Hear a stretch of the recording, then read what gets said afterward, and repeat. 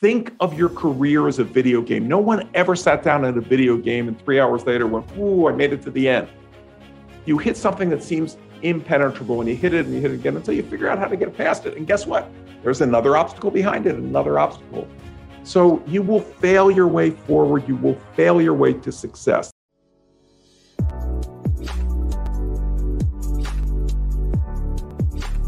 Thrive friends, this is your host, Dr. Solomon. How to increase your wealth during times of uncertainty. Today, I'm joined by the former vice chairman of Deloitte and NASDAQ company CEO who have raised hundreds of millions of dollars for startups. He's a TEDx speaker and an author of Disrupt You, Amazon best-selling book published in 10 different languages. And today we'll be talking about his latest book, Future Proofing You. Jay Samit, welcome on Thrive. Thrilled to be here. Thrilled to have you, and thank you for accepting the invitation. Let's start with the title of the book. What do you mean by future-proofing you? So we live in an era of endless innovation. You see 100-year-old companies replaced overnight by startups. You see over the next 5 years, half of all jobs in the US will disappear. Mm-hmm. So the skill set that got you to where you are in life may not make you future-proof. Meaning that whatever changes happen to our economy, whatever changes to industry. For years after Disrupt You, I explained to people that whether by choice or circumstance, every career gets disrupted. Post-pandemic, I don't have to make that argument anymore. Everybody now sees that things outside of their control can happen. But there are a series of skills that you can have and develop that will make you future-proof. Speaking of this, Jay, what are some of these skills that you think will make people future-proof? So the first one is mindset. If you don't have a positive mindset, you're not going to accomplish anything. And so in the book, I not only explain this, but I set out to prove it by doing an experiment that, to the best of my knowledge, has never been done before. I took a young immigrant who grew up on welfare and I mentored him one day a week for a year. I gave him no capital, introduced him to no business contacts, didn't tell him what to do, and he had to start a business that took $0. And he went from welfare to self-made millionaire in under a year by following the 12 truths in the book. So it shows that anyone at any stage of life can thrive, and we just don't teach people how to do it. So I felt my way of paying it forward was to show people how they could achieve the success that they want with their life. This is an intriguing experiment. I remember in your book, you suggested that 2 elements are the road to building future wealth. Insight and perseverance. Everything else can be hired. Insight can be taught. Where do new ideas, where are opportunities? How do you find them? How do you make that happen? And I teach people how to do that. And there's exercises. By the way, I have free workbooks for both of my books. Just go to jsamit.com, download them, and you can start working on your future today. I'm not trying to sell anything. I've had a blessed life. I've gotten to work with dozens of self-made billionaires. I see a pattern, and I see that it can be taught. Perseverance. In future-proofing you, I really show you how to up that to really passion, because passion will get you through the tough times. It isn't a easy task. If it was easy, everybody would be doing it. But it's not with outside of your grasp or your reach. And that's what people need to know. Most of today's wealthy people did not inherit it. There used to be a self-made billionaire every 48 hours. During the pandemic, that's now accelerated to self-made billionaire every 26 hours, almost one a day. So what are those people doing differently than you?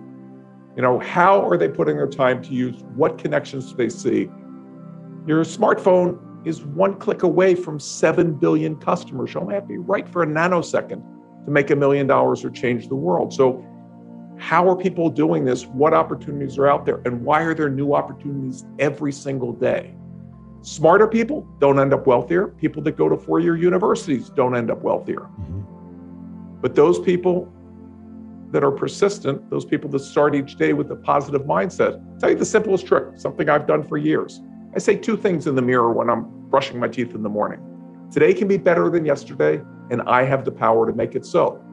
And as silly and hokey as that may sound, biologically, here's what it does.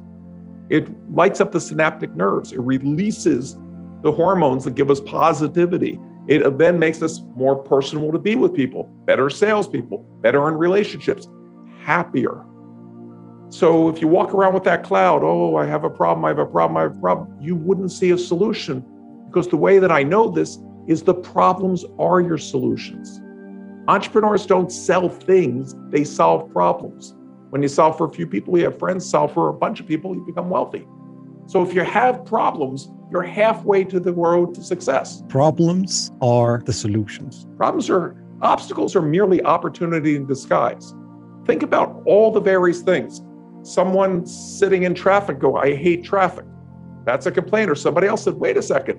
The phone company knows where my phone is and knows where the other guy's phone is, tells him to go right and me to go left. There's no more traffic. That was the basis of Waze.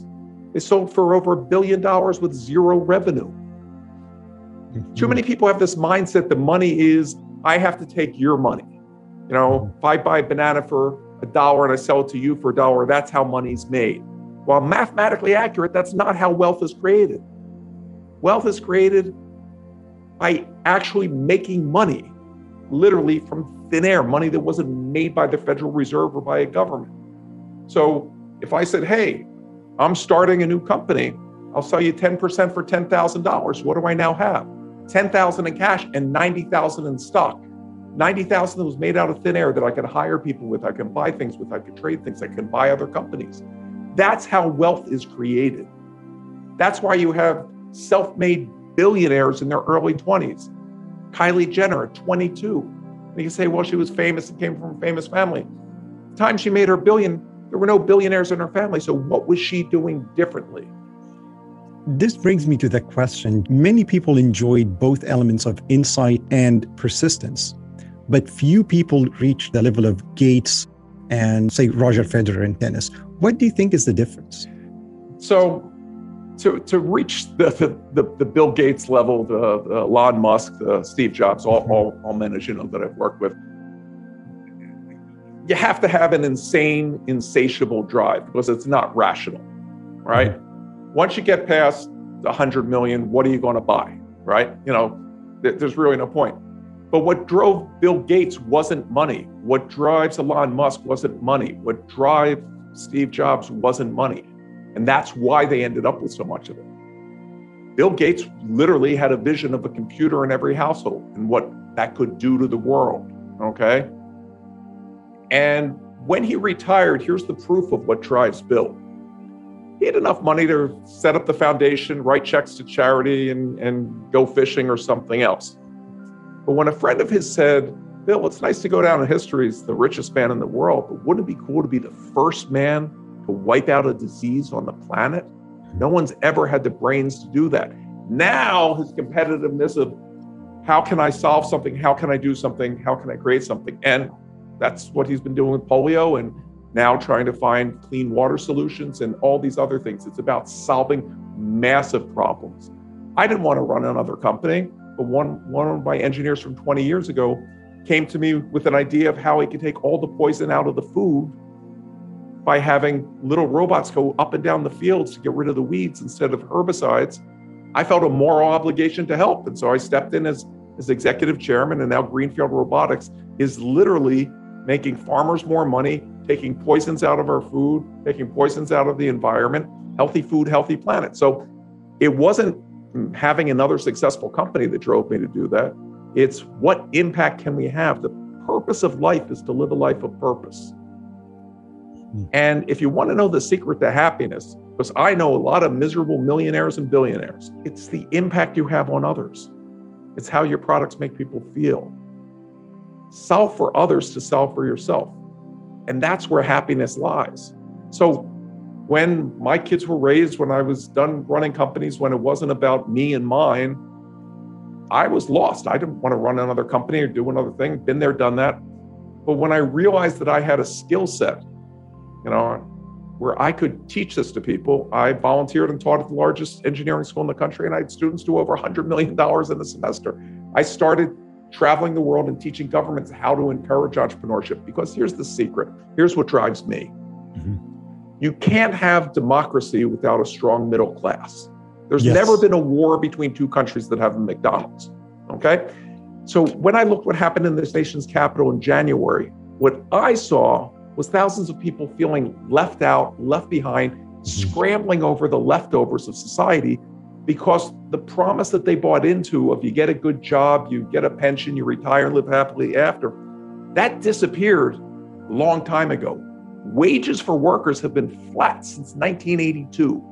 So if you're in debt, if you're broke, if your job is just paying you enough to show up but not enough to live, if you're just paying bills till you die, there has to be something better to life. And so I'm trying to pay it forward by teaching people how to do it. I'm not selling seminars. I'm not selling coaching. I'm not selling anything. The publisher gets money for a book. They do distribution. So for the price of a Frappuccino and a donut, change your life. That's the deal. But when I took this young man and I saw somebody who didn't believe in himself, who didn't have a positive mindset, who didn't understand how to leverage fear and make it an asset, I watched that transformation. I saw it. And when in his first month, he made over $60,000, he was a new person in 30 days. And most people don't believe this, but that voice in your head that tells you that you can't do this, you're not good enough, you're not smart enough. Whoever you were yesterday, when you woke up to today, you don't have to be that same person. And the second you realize, that's why I wrote Disrupt You, to teach people to change themselves. Everybody thinks of changing the world, but they don't think of changing themselves. The second you realize that you're malleable and you can change, changing your financial situation is easy. Changing your society is easy. The change starts with you. The change starts with you. One of the things that caught my eyes in your book is you suggest in order for people to be wealthy and to take advantage of opportunities, they need to be first in a niche. And you have implemented this yourself throughout your career. My question is how to be the first in a time where every field seems saturated. So you don't have to be the first to make wealth. What I literally am saying is the easiest way to do it is to fill a void and be first. Yes. Right? When I got out of college and I applied for my first job, I go, wait a second. Every other person applying for this job, because it already exists, has more experience. The world's stacked against you. There's always, any day, even at this stage of my life, I am absolutely positive there is somebody smarter, there is somebody better connected, somebody wealthier, somebody with more experience, somebody better looking, somebody that I just hate whoever that person is, right? I'm not them. But if you go do something that nobody else is doing, by definition, you're the best of the world at it. So how do you do this? Well, I'll explain what we did with this young man from welfare. He grew up like many millennials in social media. He thought he knew about it and he wanted to do social media marketing for other people. Well, there's probably 20 million people doing that. And if he's alone, basically with no worth, you're not suddenly going to get a call from Coca-Cola, please handle our social media. So I said, look at what's happening in the news. What's a new topic or field that people are talking about? And now market yourself as the best social media person for that industry, for a new industry that nobody's doing. Nobody else has put their flag in the sand and said, I'm Columbus, right? So he looked around, and that was the year that Bitcoin went from 1,000 to skyrocket. So he said his agency does cryptocurrency marketing.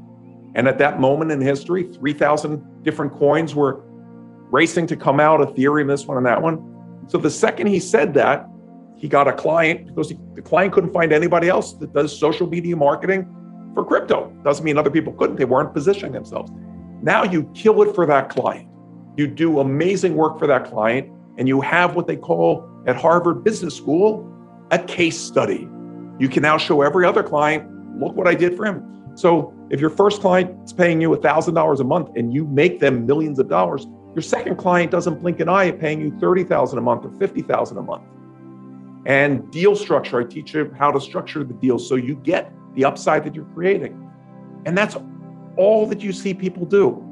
And so if you believe the world is stagnant, that your father was a farmer and his father was a farmer and his father was a farmer, and there's no new ideas and no new inventions, yeah, you're going to have a miserable life, because here's what's happening. Everything that can be automated is being automated. When we raise minimum wage, it's not a political statement. I sit in boardrooms. I've been a public CEO. That just says, let's automate more things.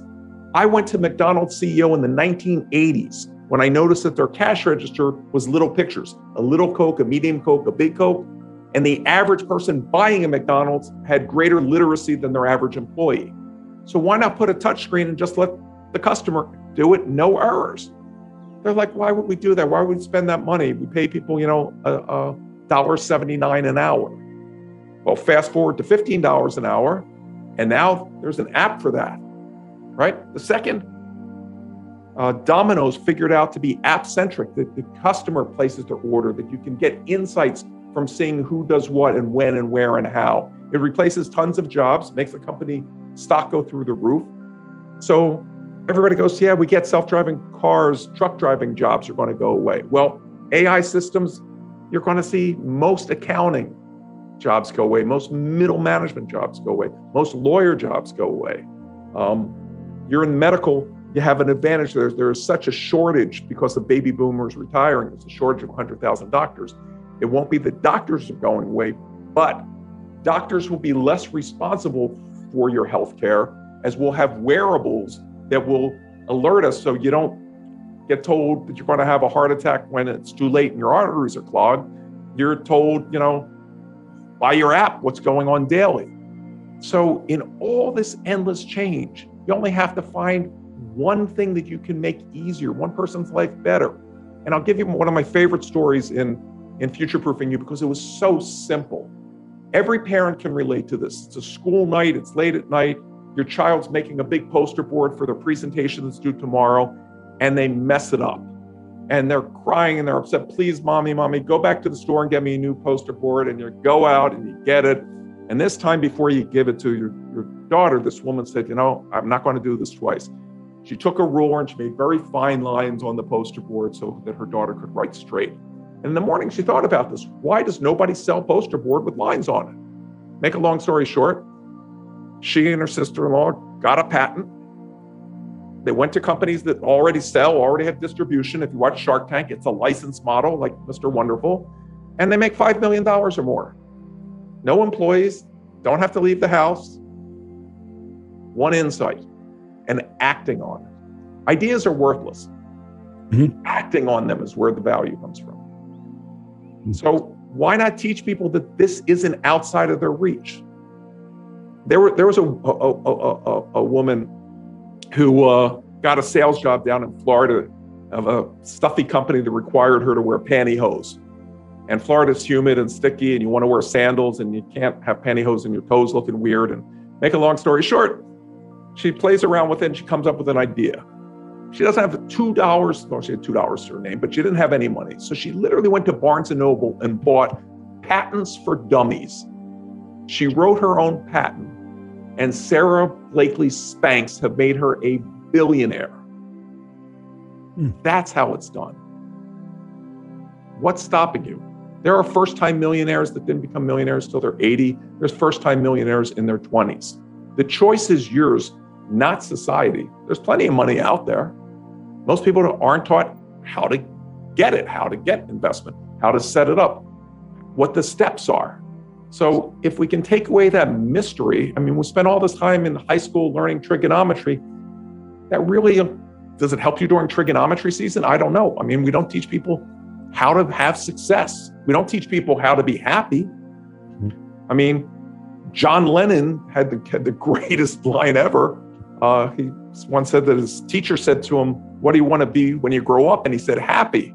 And she said, "You don't understand the question." And he said, "You don't understand life." So why not help people to succeed? So if you go back to that idea that we create wealth, that it's not me taking from you, now you get away from that scarcity mentality, that dog eat dog, that we're all fighting for the same scraps. And you suddenly live with the mind that there is abundance. And here's what the pandemic gave us as an advantage. As bad as it was, some good things came out of it. With remote working, you no longer are limited to hire the best people that will live within 5-10 miles of you. You can hire the best people in the world. Your customers don't have to be 5-10 miles from you. They can be anywhere. You don't have to live in a major city or an expensive small little apartment to make good living. You can live anywhere you want. You can be a digital nomad and do each month in a different place. I see young people that are enjoying life while they're living it and not waiting till they're on the wrong side of 60 to finally see this beautiful world and experience life. what type of deal is that you work your butt off for 60 till you're 65 and then life's wonderful and die? Why not get the most out of every day, every moment? So yes, I teach people how to make money, but it's not about the money. It's about the freedom and the impact that it lets you do to live the purpose that you decide. Thank you for sharing this, Jay. And before we move on to the next question, we'd like to ask the audience watching us to check Jay Samit's website. He is the author of Disrupt You and Future Proofing You. Both are terrific books. I remember you saying one of your interviews that 150 millionaires doubled their wealth. The 150 wealthiest people in the U.S. doubled their wealth over the past 12 months. That is during the pandemic, just to put it in perspective. And to put it in perspective, that doesn't mean they doubled what they make in a year. They doubled everything they had up until that point. It was a great example. So Elon Musk, I obviously know Elon and wrote about him in Disrupt You. And when I was updating for the new Italian edition that comes out this year, I was looking, 5 years ago, Elon Musk was a very, very successful human being and was worth $7 billion. 5 years later, Elon Musk is a very successful human being worth $200 billion. What is he doing differently, right? And these people, because I've known so many of them before they were these household names. If you would have told me growing up as a kid in Philadelphia and dad's a public school teacher, that dozens of people that I know would become billionaires, I didn't even know what a millionaire was. I had no idea what any of this was. And yes, some of these people, super, super bright, but some just persistent.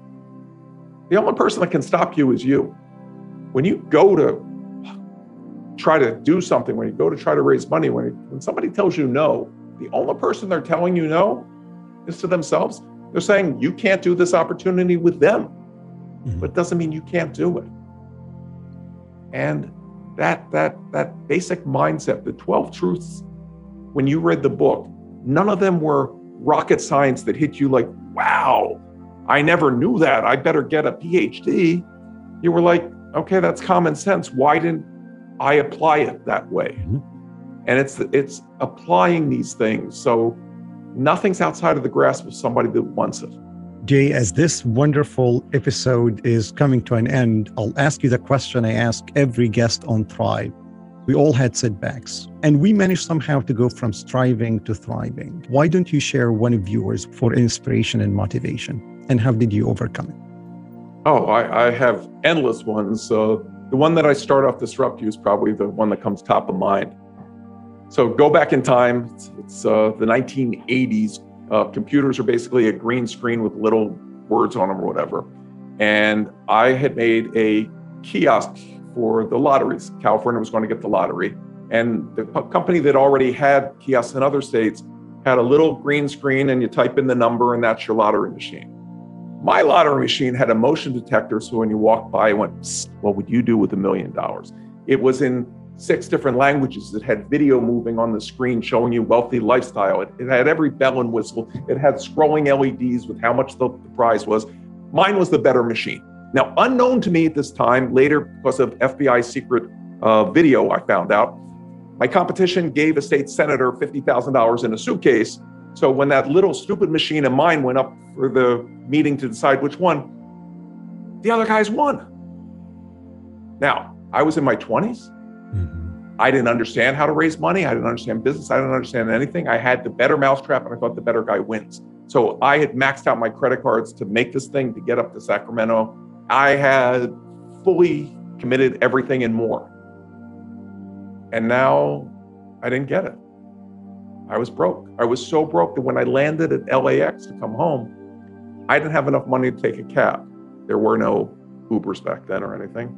And LA bus system, you need a PhD to figure it out because nobody ever has taken the buses here. So they used to have these nice little old ladies who would sit at the information desk and would tell visitors how to do this. But by the time I got back that night, those desks were closed. I was crestfallen. I put all my money into a machine nobody wanted, and I couldn't even get home. And then I said, wait a second. These ladies are only here for part of the day. There's travelers 24 hours a day. There's travelers that speak 50 languages that come through LAX. There's 50 million people that come through each day. What if you put kiosks in airports? Well, next time you visit the airport, think of me when you go get your boarding pass without having to talk to a person, and you do everything. So there's always another door to open. There's always a way around every obstacle. Think of your career as a video game. No one ever sat down at a video game and 3 hours later went, ooh, I made it to the end. You hit something that seems impenetrable, and you hit it and you hit it again until you figure out how to get past it. And guess what? There's another obstacle behind it, another obstacle. So you will fail your way forward. You will fail your way to success. That's how Jeff Bezos could lose money year after year after year after year for over a decade with Amazon and come out the other side as the richest man in history. So I believe in you. I know you can do it. And I thank you for taking your precious time to join us today. What a pleasure to have you on Thrive. Thank you for having me. Audience watching us today, if you haven't done this already, open a new tab, check Jay Samit's website, and check his new book on Amazon and his website. And until we meet next time, keep safe, keep motivated, keep resilient, and see you in the next episode of Thrive. Thank you.